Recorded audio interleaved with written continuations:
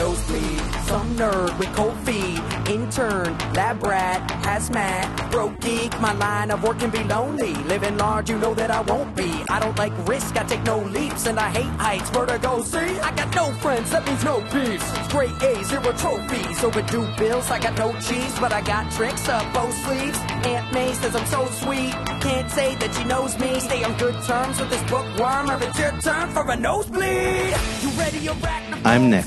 I'm Adam. I'm Drew. And I'm John. And you're listening to The Archive. Our ever-growing library of everything. Everything. Everything.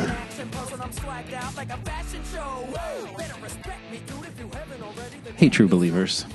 Nice start. Welcome to a very special... It was. I liked it. Thank you. Write a comment. Jesus. What did I do?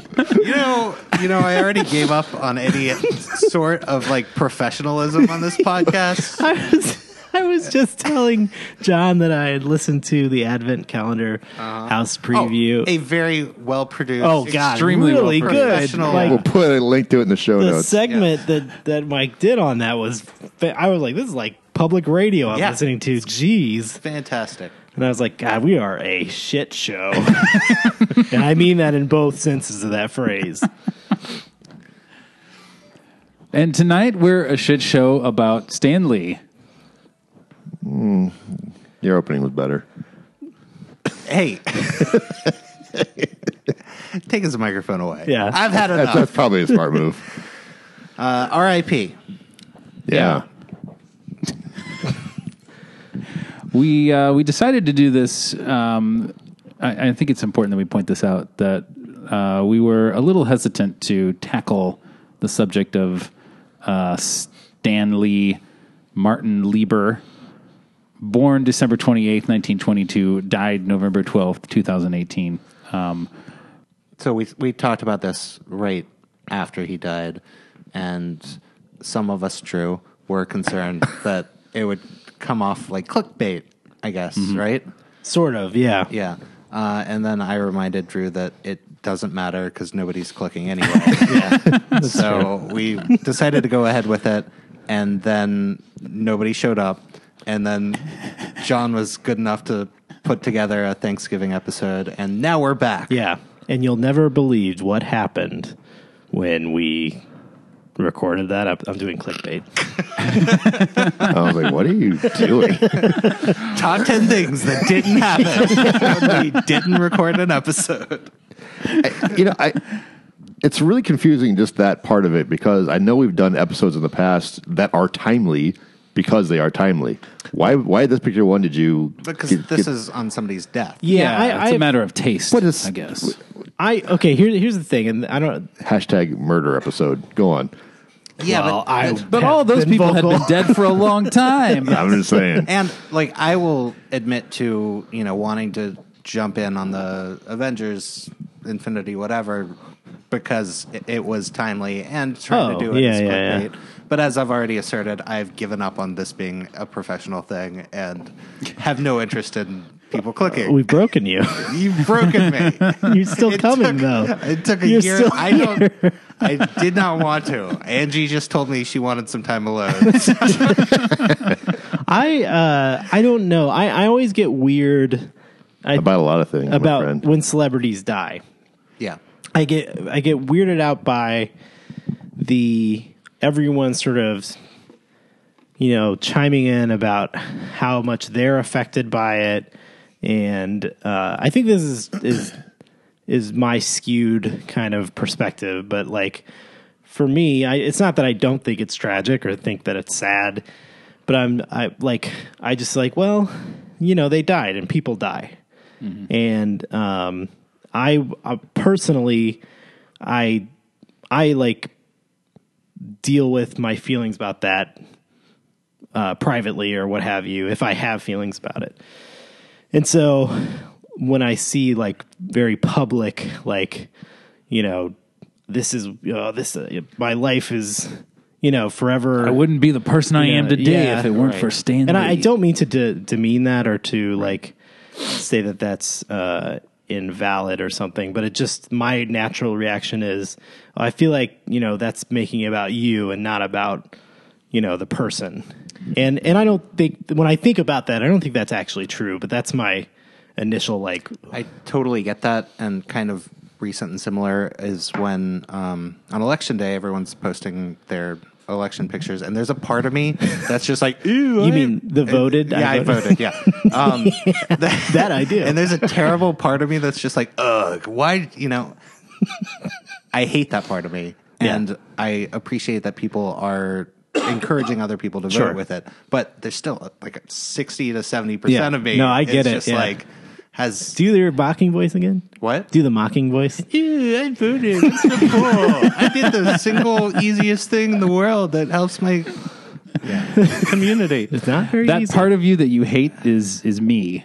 Entirely. You know that? Yeah. But I also wanted to say that Facebook, like my entire feed for like 2 or 3 weeks. Yeah. It's just like everyone I know.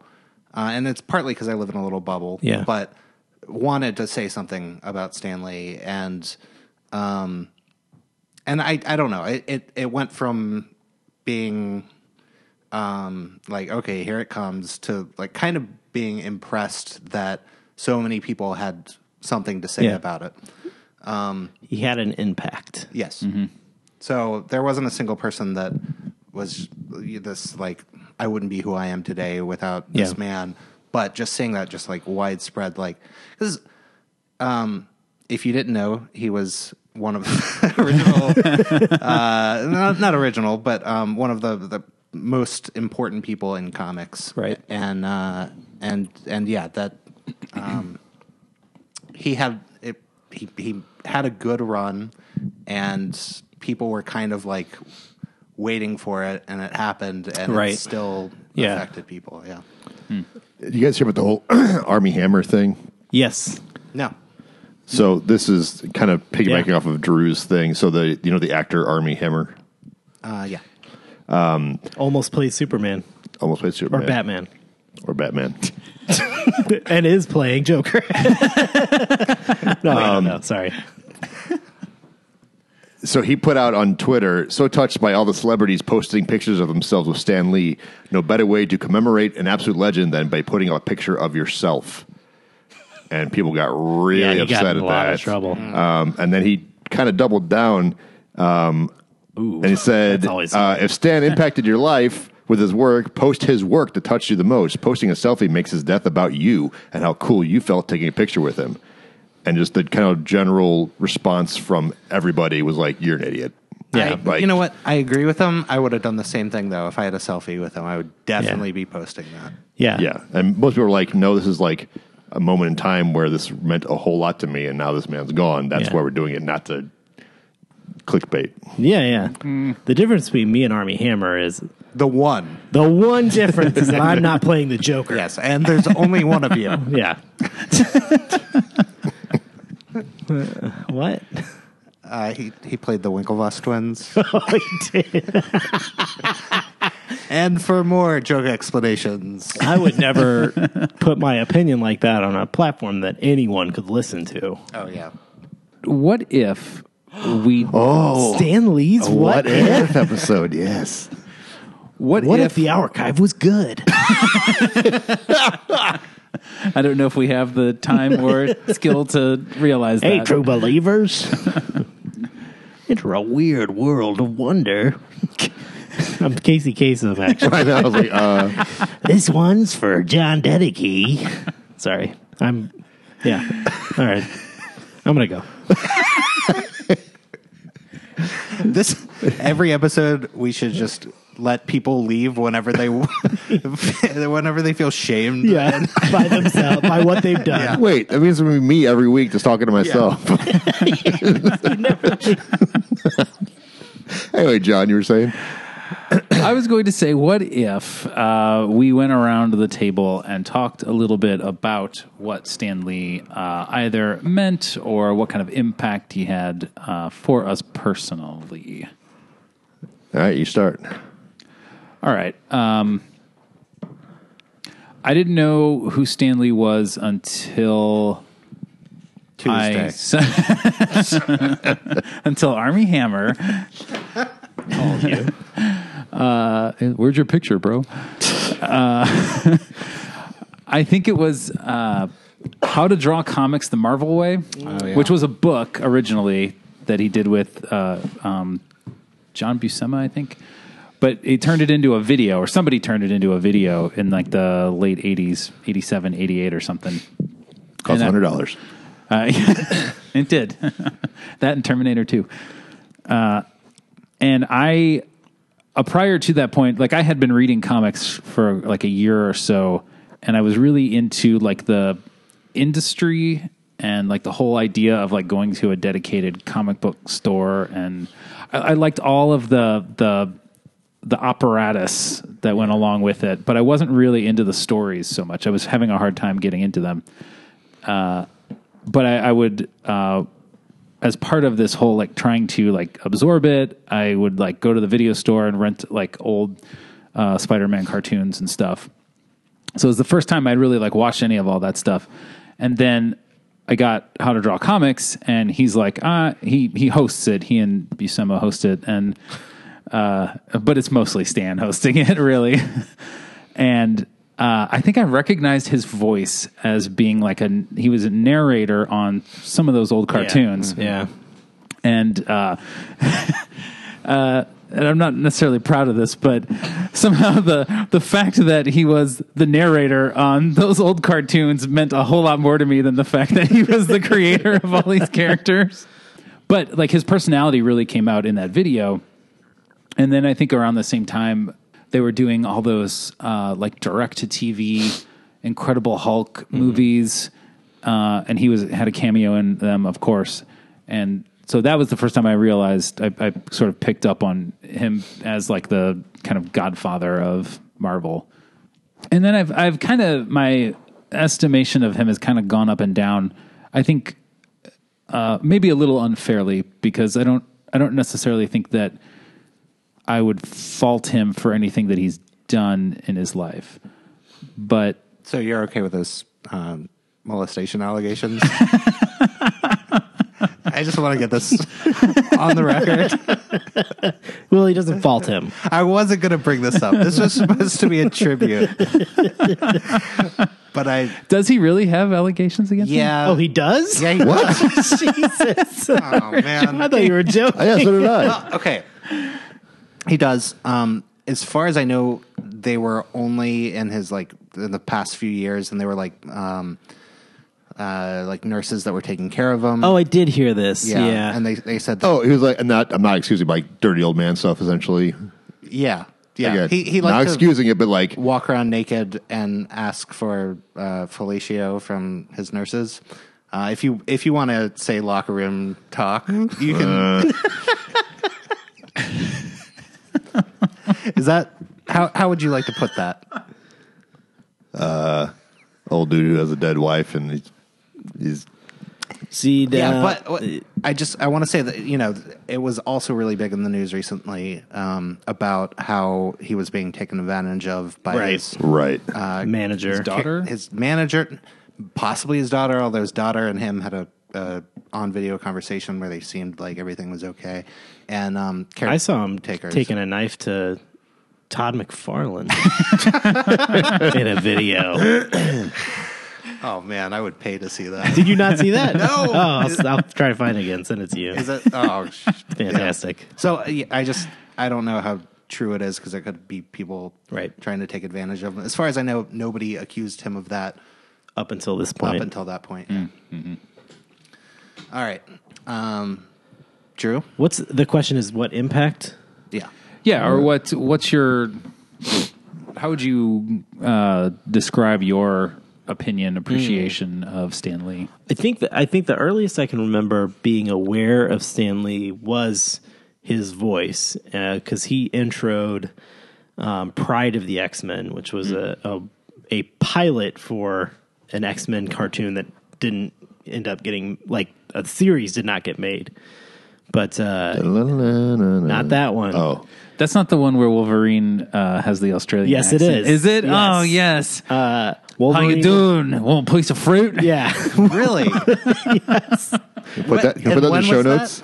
This was in the, I think the late 70s. Or no. It was 80s. It was in the 80s. Do you think Hugh Jackman saw that? I've had the same thought, Nick. I've had the exact same thought. I'd be perfect for this. Yes.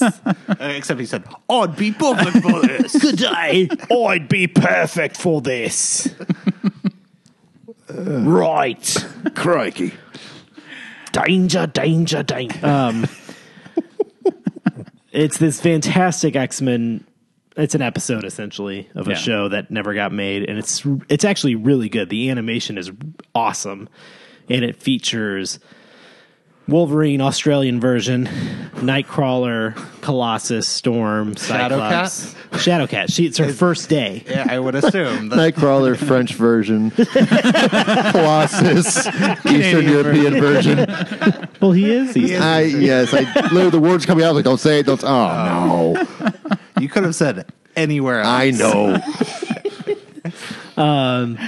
But there's a little bit at the beginning where he's like, mutants are, then he does that. That's actually, I'm quoting verbatim. No. He's, mutants are persecuted throughout the world, and the master of magnetism is making it worse, or something like that. And That's a pretty good Stan Lee. and so that's kind of my first that I can remember. Hearing that voice and just getting into comics, you eventually learn who Stan Lee is, and I read the Spider-Man comic strip for a while that he and did Romita. Oh, that sounds right. That sounds right. Did for the funny pages, and I think the first time I saw him, knowing who he was in Mallrats, where he has this fantastic scene with Kevin Smith. With Jason Brody. Lee. Who am I thinking? Yeah, it's Jason Lee. Yeah, I guess in my head I'm like, that's Kevin Smith talking to Because it's all of his What's his characters. words? yeah. It might as well be. But I watched it again recently, and it's so ridiculous because Brody's looking at lingerie, and he goes, "You know what? This reminds me of an episode I did of Spider-Man, where he and Mary Jane are lingerie shopping together." You're Stan Lee. And I don't think there's actually an issue of the comic that they go lingerie shopping. But he has a great, that's the first, I think the first time he was utilized in that way. He's definitely did cameos before that, but the sort of cult of personality that is Stan Lee really got bolstered by that, I think. Well, and to piggyback off of that, that was my first sort of, when I saw him in the movie, I was like, I guess is that comic guy? I didn't have a lot of connection of what was happening. And I've heard the name before, but I had never, I think I've mentioned this, episodes past. To me, I never made a lot of connection between the artists and the comics. It was always the writers. Or the writers, yeah. It was always just the comic. I didn't put, kind of like my friends who were in baseball, and they'd say, "Oh, this guy plays this blah blah," and I'd be like, "Okay, whatever." So the team, or people who like cars, and like, "Oh, that's a." I just that kind of stuff growing up was never big on my priority to internalize. And I think you're like most people in that respect, especially with comics. I would say Sure. Yeah, so it was, again, Mallrats was definitely one. First time I was like, "Oh, I heard the name. Obviously, I know he's created a bunch of characters." Now he's randomly in this movie. All right, that's fine. Yeah. I like to imagine that you had this dialogue with the person sitting next to you, and you. No. I wish that he had a blog, and he wrote that out. That would have been a zine and back that was then. his full review of the movie. Yeah, so that's kind of my initial. It's crazy that, like, you all are, I know, are familiar with Stan's soapbox. Yeah. Mm-hmm. So that's what I like. Before he was in Mallrats, I knew of him. Like, the House of Jack and Stan was a thing at Marvel that would get mentioned, and I didn't, when I was like 10, I didn't know what that meant. Jack Kirby. Yeah, but Screw you, Steve. yeah, we'll definitely get there. Screw you, Jack. Yeah, true. But screw you, everyone. That's not my opinion. Yeah. But on either count. Set the record straight. Interesting thing Screw about you, him Bob Kane. is anyone else you guys want to screw? He's first and foremost, like The Onion had an article when he died that said Stan Lee, creator of Marvel Comics character Stan Lee, dies. Yeah. And that's pretty apropos, actually. yeah, there's a lot of truth in that because he he was a writer and he was like a publisher, executive producer, but like first and foremost, he was just the face of Marvel. Yeah. Like, and that's where he kind of like edged out Kirby, right? Because they co-created all the characters together and Ditko. But no, I just and Ditko. And Ditko. Then they eventually had a rivalry between each other. But you can argue about who created what. But Stan Lee was a person who had that explosive comic book personality. Yeah. Yeah. And he put it in the comic. He put it in the comics. Marvel let him kind of become the face of the company. And should we do a little history of Stan Lee? I'm gonna extend my bit as long as I can. No, but we should go back to March 1941. The same day the first issue of Captain America got published, Stan Lee got hired. That's cool. Mm-hmm. So that's one of the few classic characters that you think of that he didn't have a hand in. Right. And it was like his family's business. I don't know. He had like an uncle. His uncle, yeah. Uncle. Sister. What is that from? Star Wars. Star Wars. Okay. His mother is the sister of the guy who worked there. Right. But he has the classic story of he started off as a errand boy, right, getting coffee and stuff. Worked there for like a year before the war. Oh, the war was already going on, but he enlisted in 42. Yeah. And he was a what was his title in the army was not scriptwriter. What? Yeah, it's playwright. Thank you. Aren't we all glad we found playwright? How many plays do you think the army has? He was doing like apparently cartoons and like draw and like I don't know what his boosting job. morale. Yeah, in his group. Yeah. They're like, hey, you do your thing. Yeah. You're too scrawny to help anywhere else. Make us laugh. Got this experimental serum we're going to inject in you. Yeah. But yeah, in the 50s, comics kind of went down because everyone was like tightening up and saying you can't have Satanism and all of this stuff. Which is the only reason to write comics. Right. Really. Yeah. I know. Yeah. And he was like, maybe I'm going to give this up if I can't worship Satan. Feature Lucifer, what's the point of doing these comics? Man of 1,000 Voices, Drew Crowley.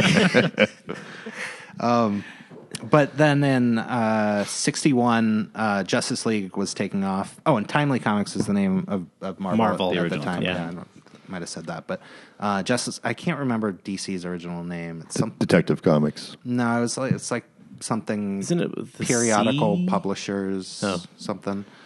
But they had Justice League. That was huge. Right. And he was like, we got to do something like that. Yeah. And came up with Fantastic Four. And I think actually that it wasn't necessarily his idea. Like the company was like, we have to, come up with our own team. And his answer to that was Fantastic Four. Right. So as a writer, if he did anything like important, it was, what he's most known for was like DC's characters are all like kind of two-dimensional. At the time, demigods. Two-dimensional, all-powerful Perfect. heroes. Yeah. And that was the idea of a superhero. And so when he did Fantastic Four, it was about 4 characters that were in a family, quote unquote. that I just haven't seen all of their papers. That's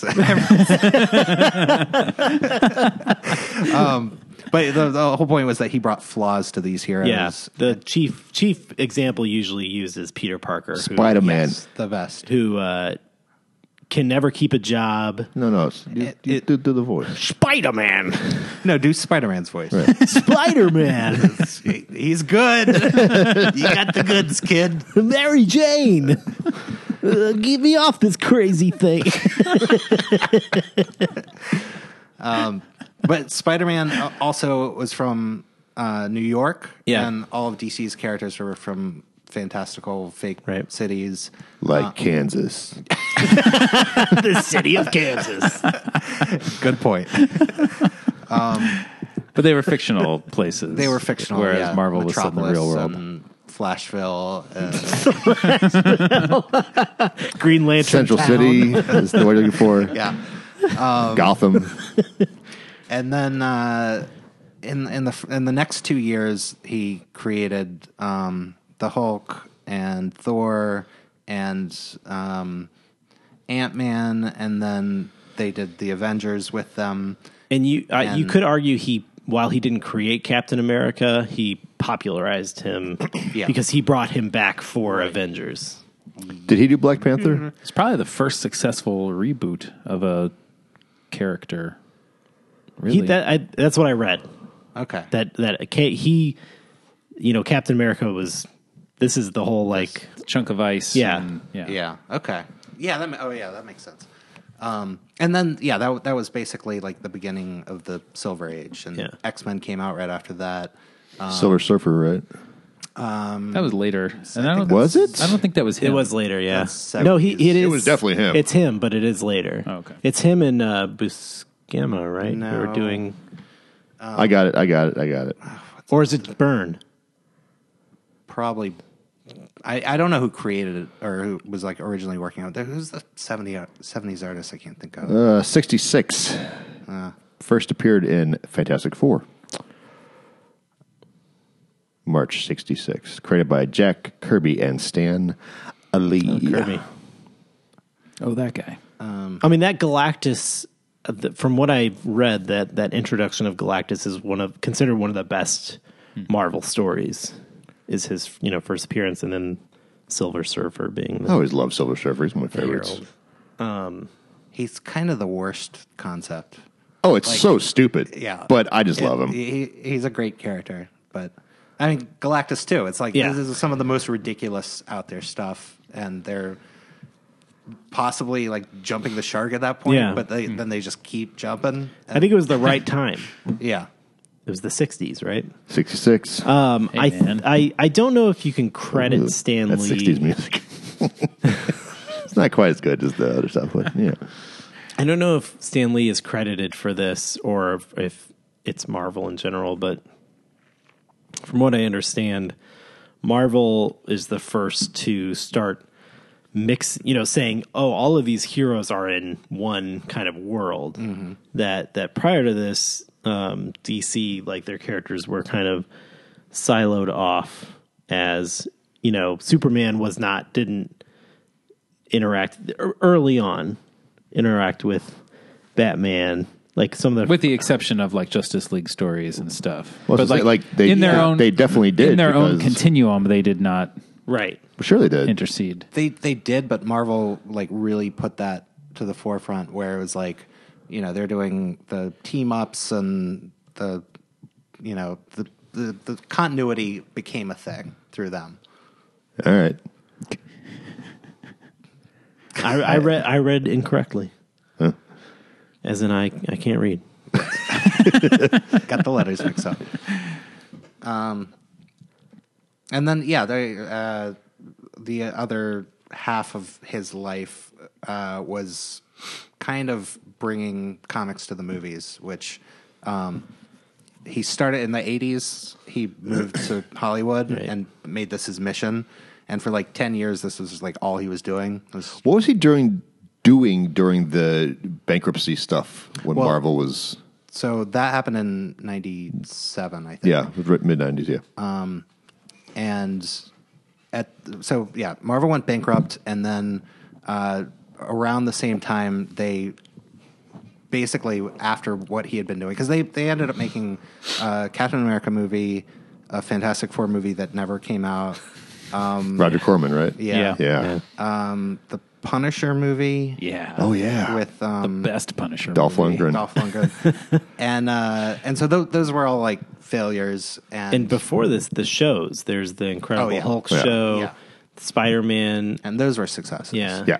And then, of course, cartoons. But But yeah, the bankruptcy stuff was kind of the beginning of where we are today, where like they sold off the rights to all of their characters. No, yeah, right. What was he doing during that time? I've never really understood that. So obviously he was Coke. No doubt. But yeah, I mean, obviously, he'd been with Marvel and they've been going up, and then obviously they had this little downward slope. He's kind of out of the picture as far as I can tell. I think at that point he wasn't working for Marvel because he left them, and at that time he was like, he did his own universe. Yeah, there was like a period after like Image got big. 10 years that he... Okay. And the past, I don't know, 15, 20 years, I'm sure he was getting some sort of paycheck from Marvel, but he was basically just kind of a weird figurehead that was brought on to do cameos in the movies and promote it. There's a great Key and Peele sketch about this, about a bunch of writers are sitting around the room and Stan Lee walks in and he's like, I got this idea. I can't do the voice as well as you can. But this guy, he can't understand what the kids are talking about. All his new ideas are basically just old people. And they're like, all right, Stan, whatever you say, buddy. Are you, Adam, familiar with Stan Lee's run in DC Comics? I know he was over there for a bit. That he did, I think the series was called Imagine If or something like that, where he reimagines the main, like the Justice League and stuff like that. Did you read those? No. I always liked the Marvel DC crossovers. Yeah, the Marvel vs. DC, which then resulted in Amalgam Comics. Yes. And Wolver Batman. Talking about Dark Claw? Dark Claw. Yeah. Spider-Boy. Really? Yeah, that was Spider-Man and Superboy. 90s Superboy. Oh, yeah. Oh, yeah. Yeah. The best Superboy. I'm really disappointed that nobody has, as of yet, expressed any fondness for POW, Purveyors of Wonder Entertainment. Yeah. Yeah, I feel like he had like 10 companies and kept... Or the Spike TV series Stripperella. Yeah. That's right. POW sue one of his other companies? Like he left POW and formed something else, and then BAM. POW... Yeah, BAM. Yeah. And then he also launched Stan Lee's Sunday Comics, which was a subscription service. Stan Lee's Kids Universe. Who wants to be a superhero? Oh, yeah. I watched that show. That was a reality show that was a competition to become a superhero. And people showed up. No one won. It was awful. A lot of dead kids. Yeah, and then there was this whole thing with... so he had Stan Lee Media, which he then sold, and the person who bought it sued Marvel, claiming that Lee had given over rights to several Marvel characters. Like Spider-Man. Yeah. Yeah, and then Stan Lee Media sued Stan Lee. Yeah. And POW and the POW subsidiary QED Entertainment. Drew and I were actually sort of joking, actually, I guess we've all sort of joked about Rob Liefeld and various facets. No, no, I haven't. Some things you should. Seriously? Well, and then we were talking offline today about joking about his various companies, Rob Liefeld's numerous companies, and it seems like whenever he gets into hot water or is no longer the it guy in comics, he just like creates a new company. But I mean, he sort of learned that from Stan Lee. Yeah, exactly. I'm curious, like, when you buy Stanley Media and he's no longer involved with it, like, what do you do then? Yeah, what? It's like he doesn't have any big comic properties. He just, created this thing. It was running on his name alone. Yeah. And then they're like, well, what do we do now? Sue him. And I don't know what came of any of those lawsuits. I mean, I guess they were sort of, they either settled or worked something out. But his late role, I guess, for the last probably 10 years, 10 plus years. Luminary. Yeah, Luminary. That's a good way to describe it. He was, I believe, get ready with the sound effect, made a Disney legend. One little spark. Gorge. Which is an official title that you can get. How is that? How's one get that? How did they get it? No, how did they justify? Because it was after they bought Marvel. Boy, that is some right? bullshit retconning. And you guys worship this company. Oh yeah, no, I'm gonna throw a brick through his window on Main Street. If I can plug a podcast that I've plugged before, Podcast The Ride. They discussed the recent Mickey's 90th birthday special. Oh yeah. And there's some segment in there, espousing that, if it weren't for Mickey Mouse, you wouldn't have Black Panther. Whoa. Like, not saying that directly, but essentially inferring that, it's Mickey who has unlocked the, doors for everyone to be man, I creative. don't know about that. Yeah. That is... And it feels like this sort of like backdoor into we created Marvel. Yeah, right. Disney created it. Yeah. You have us to thank. I saw a little promo for the Mickey's 90th thing.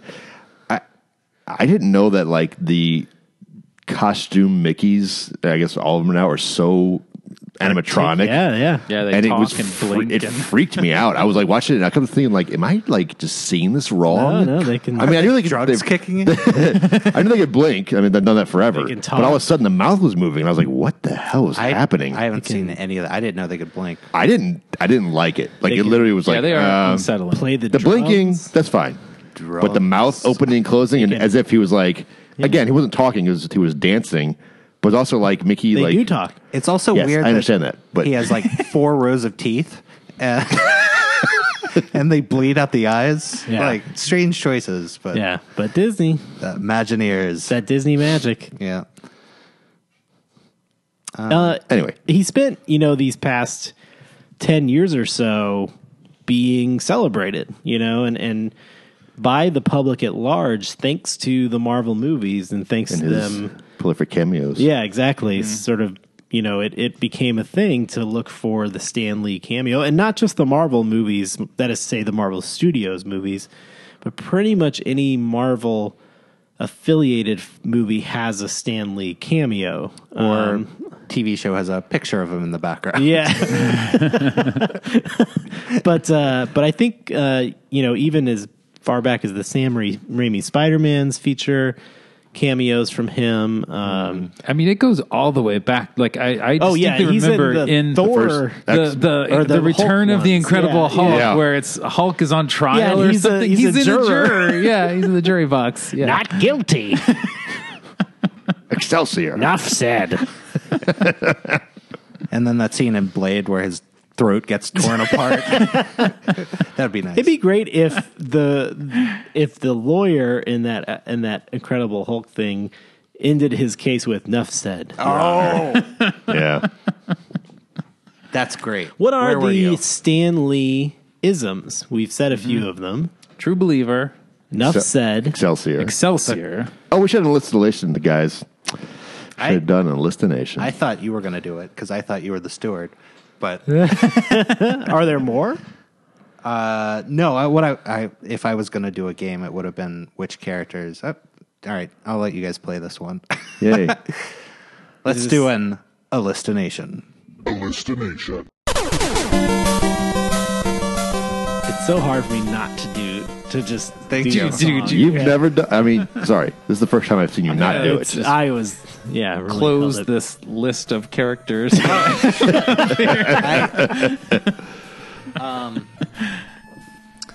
right. This is Stanley or not Stanley. That is the question. Ooh. Characters that were co-created by him is what I'm going to ask. I turned it off. Okay. It's gone.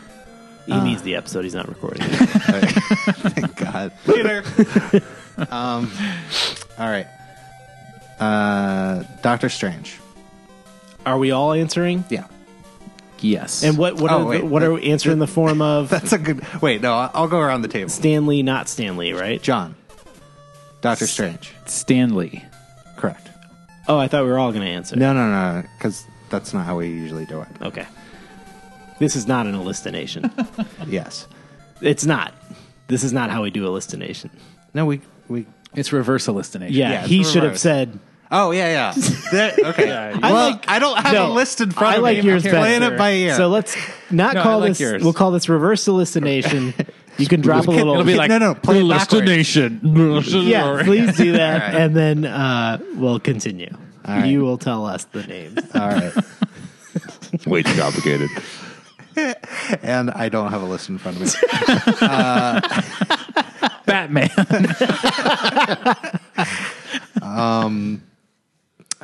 Spawn. Black Widow. Oh man, that's hard. Not Stanley. I think so. I'm looking at totally professional around here. Adam. Well, wait, was he right or not? This is the best game we've ever done. You were wrong. You're out. Okay. Mercy kill. Not Stanley. Rob Liefeld. Paste Pot Pete. Stanley. Hold on, let me look him up. What is your problem? It was the first character that came to mind. Why don't you have a list in front of you? I do now, but I have to find it. Next page. Why does it have multiple pages? Nope. Not Stanley. Okay. So you win. I John. win. Thank God. Do you have a list of who he created there? Oh man, it's seriously way Okay, too much. don't worry about It's it. enormous. Yeah. We will link to it, but I mean, if you probably have like a 70-30 chance of guessing if Right. you just name comic characters. Yeah. Well, I like I said, I kind of expected you guys to do that, and so I was looking them up beforehand, and I came in to Angie, and I was like, "All right, quiz me, name characters." And the first one she said was Black Widow, and I was like, "Shit." And I also said no, and then she said Captain America, and I knew that one, and then she said the guy with one arm, which could be like 5 people, but I think I know who she means. I think she meant Bucky. Yeah. And I assume Bucky was created Back in the day. Yeah. And I think you mean Winter Soldier because Bucky had 2 arms. What? Bucky, the character Bucky, had 2 arms. The Winter Yeah. Soldier had 1 arm. So did Bucky. Had one arm. Does Captain America call him Winter Soldier? Yeah. In every movie that he's Every in? one. No, he doesn't. He's He like, calls him Bucky. It's like, what up, Hey, WS? In fact, Winter when he Soldier. rips Pass his me the coffee. mask off, he goes, Bucky? I'm the Winter Soldier. Look at my arm. Did Bucky have one arm? You idiot. The White Wolf. Speaking of co-creating,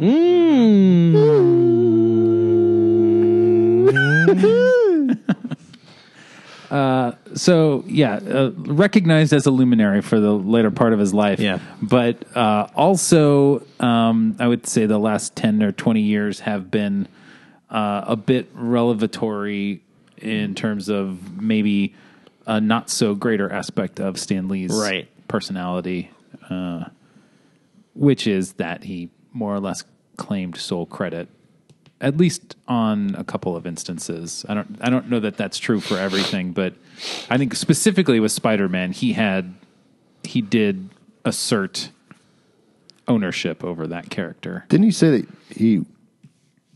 No, or at least I guess I'm maybe thinking of something. I'm thinking of Batman. Go ahead. I don't know how much of it downplaying was him. Yeah, like letting people believe that he created and I feel like it was also in part by Marvel because I don't know how Kirby reacted with Marvel, but he had a fight with Stan Lee publicly, and then Ditko like outright rejected everybody and went and lived in a hobbit cave for 30 years.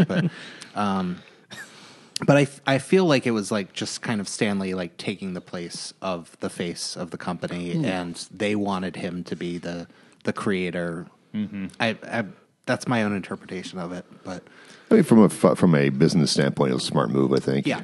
I think what you can definitely accuse him of is not crediting or not being open about what who had a hand in creating these things. Well, and like you were alluding to, if somebody said you did it all, he wasn't correcting them. Yeah, he's like, yes, thank you. Yeah, right, yeah, or just changing the subject and enough said. Anyway, but to be fair, like we talked about, when you first sort of get into comics, you're not really paying attention to who the artists or writers are. You're more interested in the characters, and I think that was probably true of the business, especially then. There's a lot of talk about like them not getting the money that they deserve, and the truth is that they were writers and artists for hire, and the company owned all the characters from the beginning. So, it kind of sucks, but that's just the way it was. Right. Everybody got screwed in that regard. And that's, time. when Image happened and all of us, found purpose in life. That was, I think, the first time in history that, the artists were like the superstars. Right. And they were like, we don't need writers for this shit. We can write our own shit. And it showed. But even as like a 12 or 13-year-old, whatever, I knew these people's names. Yeah. And, before then, there were like a handful of people that were kind of somewhat unknown superstars, Yeah. like Frank Miller and Bob Kane. Yeah. But that was only like, the hardcore comics people. Right. And then suddenly it was just like everybody knew Todd McFarlane, and Liefeld had that the 501 commercial. Yeah. Oh my God. Button fly jeans. Yeah. I think, and you, for many reasons, you can attribute that success of Liefeld and McFarlane and Larson or whoever to Gary Larson to the template of Stan Lee, who when I was seeing a lot of the eulogies and stuff of Stan Lee, a lot of people talked about how it was the first voice they recognized in print. You knew it was Stan Lee's writing. Partly because he had his style, but also because he would sign things. Stan. You knew he made it a point. And I read this that he wanted the audience to feel like they knew the creators, and that was the whole, but mostly him. But that was the whole like Stan and Jack thing, like, and all the little footnotes in the comics. Yeah, exactly. Stan the man next to him or something. And he felt like he was successful when people started writing in. And instead of saying, to whom it may concern or Dear Marvel, it would say Dear Stan or whoever.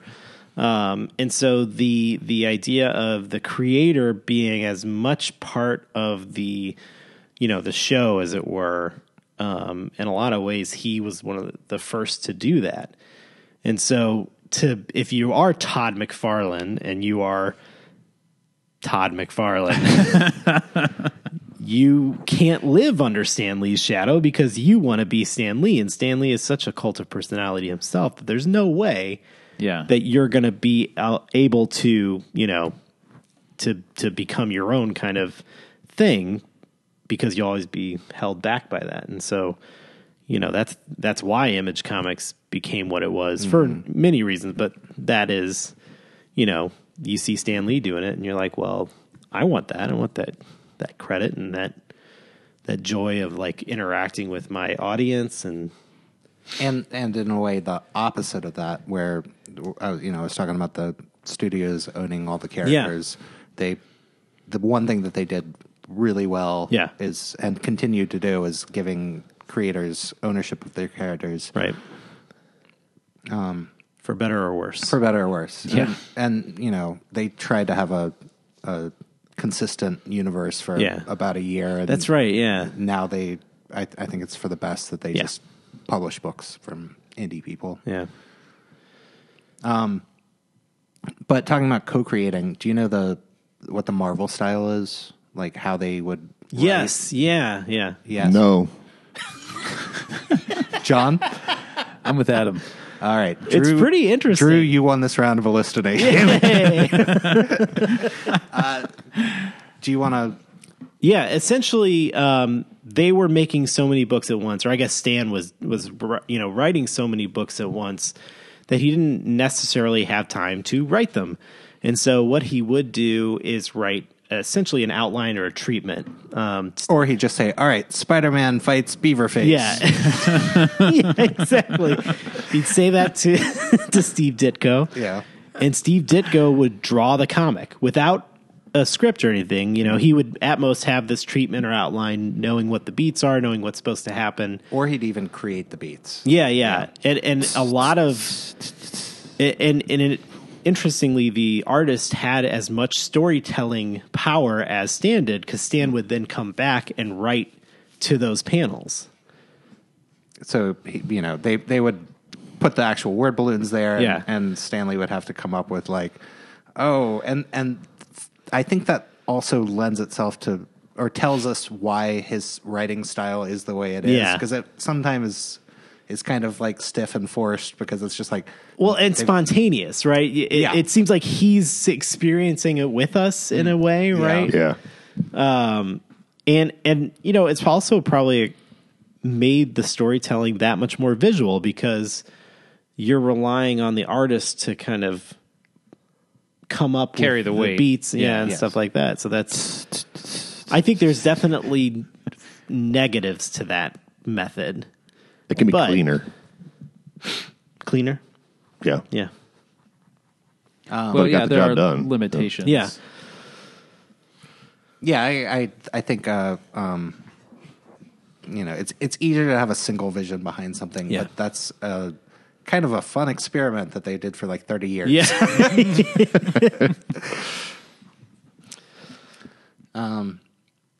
My absolute favorite fact about Stan Lee is, and I probably brought this up before on here, but that he is like the largest box office actor of all time. Oh, like his credits his movies. made the most money. The most money. Wait, hold on. I think Samuel L. Jackson is number 2. Number 2, and close behind him, which is pretty incredible considering. But it's something like 10 billion, or maybe even more than that. Hold on. In Googleplex. All right. Yeah, 10 billion domestic box. That's domestic, not worldwide. Not worldwide. Samuel L. Jackson's 9. Wow. And have I gone over this list No, with you? I don't think so. This is the best list ever. Yes. I'm sorry. And List the Nation? No, you you will never, because I got the second one. That's it. all right. No. Okay. I'm just gonna hit some high. Frank Welker is number 3. Oh, that makes sense. That's awesome. Huh. John Ratzenberger. That's my favorite. Thank you, Pixar. Yeah, it's like, it's that guy from Cheers. So basically, But do cameos yeah. Oh, yeah. on this list. Well, except for Samuel L. Jackson, who actually Does his movies. Yeah. In the most successful movies of all time. Right. 2 cameos in those. Bob Bergen, I don't even know who that is. Bob Bergen. I'm sure we're all going to be glad to see Warwick Davis at number 6. Hey. Oh. Robert Downey Jr., Andy Serkis, Morgan Freeman, and Harrison Ford. Real sausage fest, that list. Mm-hmm. Yep, not until 12. Do you want to take a guess? Meryl Streep. Julie Andrews. I like your Julia answer. Roberts. Scarlett Johansson. I didn't. Seriously. Oh, that makes sense. So That makes sense, Yeah. actually, yeah. She's that does all those cameos. And those shitty Tom Cruise and Tom Hanks are 11 and 13. And Wait, Tom Hanks is shitty? Tom Cruise is shitty? No, if you had asked me who the number 1 and number 2 people were, I would have said Tom Cruise and Tom Hanks in that order. Before I thought about it, that just seems like, of course, every movie they make is a massive success. I wonder when Stan Lee overtook Samuel Jackson, because I know Sammy Jackson was number 1 for years. Sammy. Good friends with Sammy, I guess. Yeah, I just call him Al myself. Everything I do. Alan Tudyk is number 14. Nice. He does a lot of Pixar. Voice. Oh, Yeah. He's also one of the almost always shows up these days in a Pixar and film. Disney. Yeah, no, that's it. It's Disney. It is Disney. It's Disney, not Pixar. Oh. Not Pixar. He Disney. is there. He is to Disney what John Ratzenberger is to Pixar. Okay, so in another 10 years, he's going to be he'll ahead overtake. of... He'll overtake. My favorite fun fact about Stan Lee is that Stan Lee is not his real name. Right. That it's a pseudonym he took on because he didn't want to be known for comics. He wanted to write the great American novel. And so he's like, I don't want people to know that I'm associated with these stupid comics unless I can put Lucifer in them. So I'm going to change my name to Stan Lee. I read that it wasn't until he was 40 that he started telling people at parties that he wrote comics. And he did officially, he did legally change his name to Stan Lee eventually. Gotta get that money. My favorite fun fact about Stan Lee is that he and I share a birthday. Whoa. I am 96 years old and still ticking. Wow. I have to deal with Richard Grieco as my birthday soulmate. Yeah, me too. And Adam. I had to deal with Adam. I have Luke Perry. Nice. Whoa. That's pretty good. That kind of goes Kelly. with ours. Good night, Kelly. Can I kill it? Has Tom Hanks. Oh, that shitty Tom. Shitty Tom Hanks. What's your favorite fact about Stan Lee? I really don't have one. Well, I guess he was very prolific as far as the stuff back in the 60s that he was preaching about, so to speak, that still is very applicable today. Yeah, we didn't talk about that at all. He was kind of like, Gene Roddenberry in a way. And Yeah. for his time, pushing good social messages. Co-created the Falcon, right? Who was the first African-American superhero. And Black Panther. And co-created Black Panther. You're right. And there was a Stan soapbox that made the rounds, post his death, of one of his, like, a very timely. And he wrote it right after after MLK got shot. I was believe. it? Yeah. So that's the reason why he decided to write that. Hate and intolerance. And bigotry being the worst possible thing society produces. But you can see that in his writing, Right? That's what it's all about. The X-Men were persecuted, Right. And the X-Men often used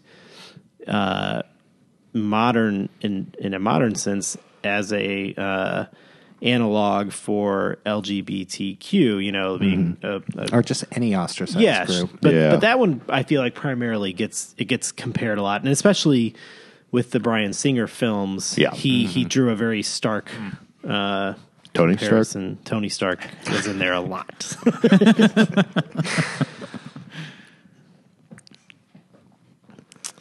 The end. Enough said. Yeah. Oh, damn it. Screwed that one up, Nick. Rest in peace, Stan. Thanks for all the great stuff. And for any of you that were nervous, he did film his final cameo for Avengers 4 before he passed. And Kevin Feige's keeping it close to the vest about any other things that might have been filmed.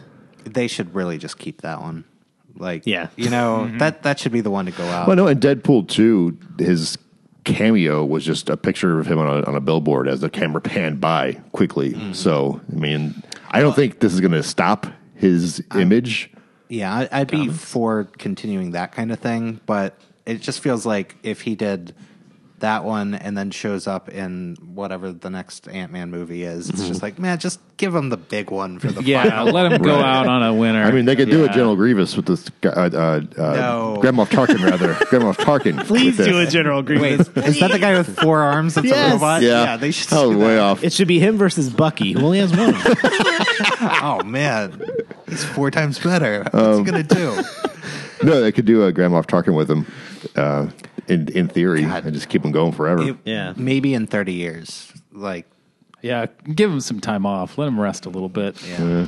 Well, what you guys don't know is there is one more cameo that Stan recorded, and it was for us here at the Archive. Do you have it? Yeah, let me play it. Hello, true believers. You've listened to another harrowing episode of The Archive, and now it's time to put this one in the archive. Enough said.